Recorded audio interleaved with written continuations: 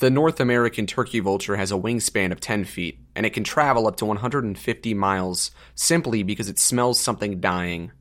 When we pulled up to PGA in the early hours of the morning, there were 3 of them circling around, occasionally swooping down to pick at the corpse that lie on the roof.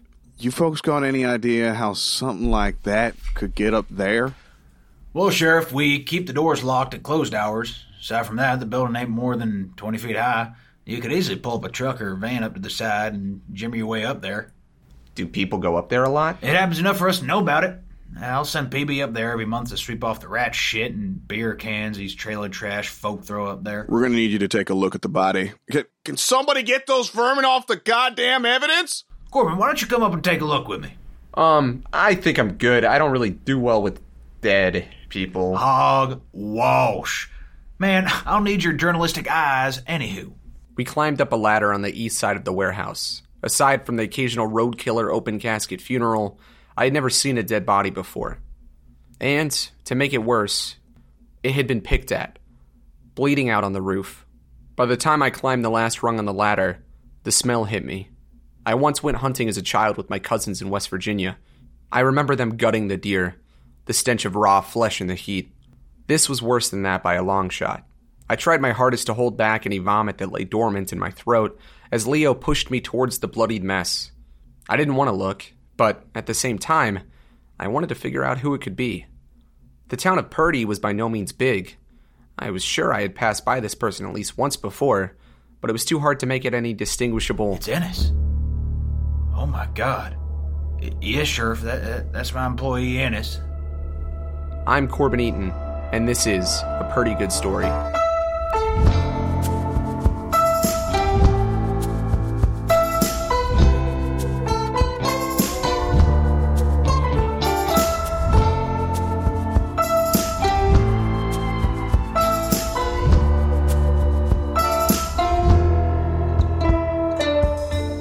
In the early hours of Friday, October 11th, 2019, Ennis McDonald was found dead on the roof of Purdy Good Antiques. The Barry County Police Department told us that since turkey vultures had picked at his body, it was unclear what the cause of death was, but they did mention something important. We aren't going to rule out foul play just yet. In fact, Mr. Reset, we'll need to ask you some more questions at the station. Of course. No problem at all. Are you recording this, son? No, it's off.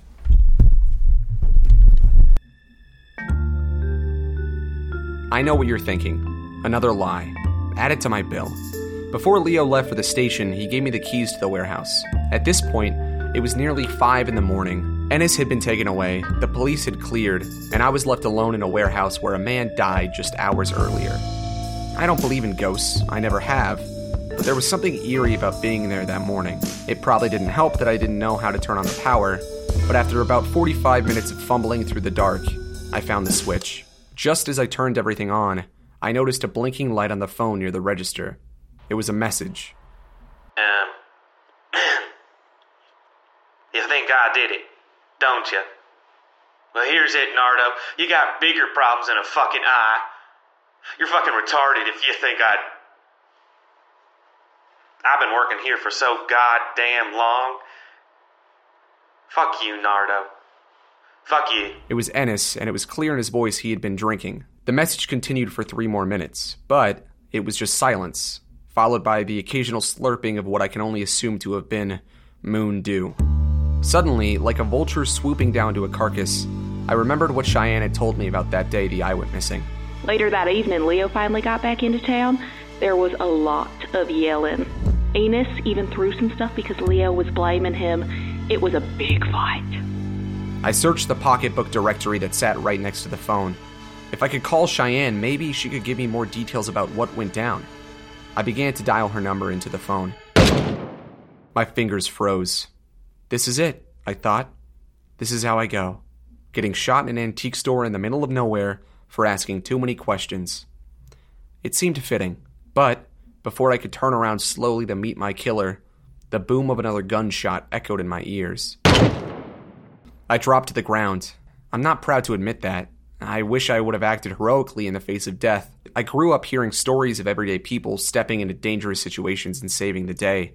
And here I was, nose to the floor, hoping this wouldn't be it. And then I fumbled for my phone.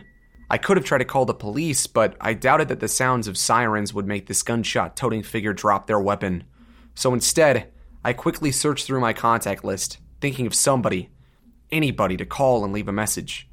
But the thing was, I couldn't come up with anyone. In hindsight, I probably would have called my parents or a best friend, but my mind was blank. So I panicked and accidentally called the manager from my first job at Papa Murphy's Pizza in Olathe, Kansas. You have reached the voicemail box of Vince McDermott.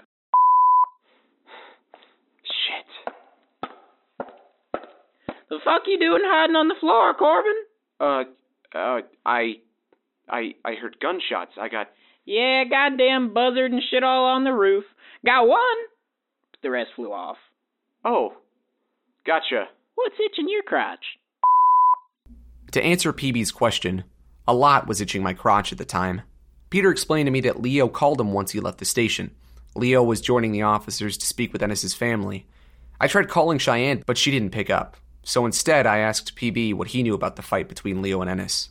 Do you think that voicemail means anything? Well, shit, it sure don't mean nothing, that's for sure. I was there when Leo came home from Branson, and boy, was he pissed off. But see, that there voicemail goes to show you how much Ennis loved drinking. So you can bet he'd been drinking at work, too. I think that's partly why Uncle Leo fired him. Wait. Ennis was fired? Yes, sir, that day. Moment he started breaking shit, Leo had had enough. But I met Ennis yesterday. He was just here. 'Cause he came back to get his shit. He'd been down at the lake over at Party Cove, probably seeing some titties and getting fucked up. You know, Party Cove. But he came back, and I guess he forgot some things. I'm honestly baffled that Leo didn't drop him right then and there. Hell, probably 'cause you was here. That's one thing Uncle Leo always sticks true to. He's always focused on appearances, always trying to look good when everybody's watching or listening, I suppose. I mean, that's definitely why you didn't see any shit go down. Believe you me, it would've in a heartbeat. Well, Peter, do you think that maybe your uncle could have been responsible for what happened to Ennis? Well, shit, yeah. I mean, why else would he end up on the roof of this fucking place? Yeah, but Leo wouldn't be that careless. I mean, if he really wanted to, don't you think he'd at least try to hide it? Sure, but only other thing I'll say about Uncle Leo is that he wouldn't do this thing. But he also wouldn't not do this thing. What does that mean? Whatever you want it to mean, brother. As Leo once said to me, that's about as useful as a turd in a shitstorm. I was up to my knees in turds. If PB had no clue whether or not Leo could have killed Ennis, then maybe his aunt did. That's right, Norma B. Russett, the woman who politely refused to go on tape. I knew I would have to record her without her knowing, but if I wanted to uncover any sort of evidence, then I'd have to get dirty. I unplugged the answering machine. Yes, that's right, answering machine. PGA was a few decades behind the rest of us. I handed the tape to PB and told him to take it to the sheriff's station. He took off just as I realized I didn't have a car. No way of getting back to the Russett house. I still had the keys to PGA that Leo had given me, and thankfully, on the key ring snug between a gas station membership card and a rusted key to the store, there was a key to a busted Chevrolet van with the PGA logo spray painted on the side. The first thing I noticed once I climbed in, aside from the McChicken wrappers on the floor, was a massive taxidermy bison in the back, staring at me through the rearview mirror. For a moment, I wondered if it was some sort of bad omen. I had come here to help Leo in his store, and now I was accusing him of murder. Once again, I'd forgotten about the eye, the entire reason I came, but it was far too late to turn back now. I had already pulled up to the Russett house. Norma was standing outside the front door. She had 2 cups of coffee as if she was expecting me. Hey, Norma. Good morning. Is it? Leo called to send PB up. So Ennis died, huh? Well, God bless him. I was never at the store too often, but every time I was, he was nothing but smiles. Yeah. He seemed like a good guy every time I spoke with him. Actually, is it okay if we go inside and talk a little bit? I'd love to hear more about your side. Of course, get yourself inside. Are you hungry? I've got some biscuits and gravy I made for you boys, but it looks like there'll just be more for you. I felt bad going behind the back of a woman who was literally housing and feeding me, but at this point, I was sleep-deprived, anxious, and trying to solve a murder. Thank you. That was great, really. Of course, sugar. Now, what would you like to ask? Before he died, Ennis left a voicemail that did not speak too kindly to Leo, and it just makes me wonder, do you think... I know this isn't an easy question to answer, but do you think that maybe Leo had something to do with Ennis's death? Let me ask you, Corbin. Are you a spiritual man? I mean, yeah. I suppose I am. Suppose? Well, don't sound too sure. But that is perfectly okay. We love you just the way you came to be. The way the Creator made you. All right.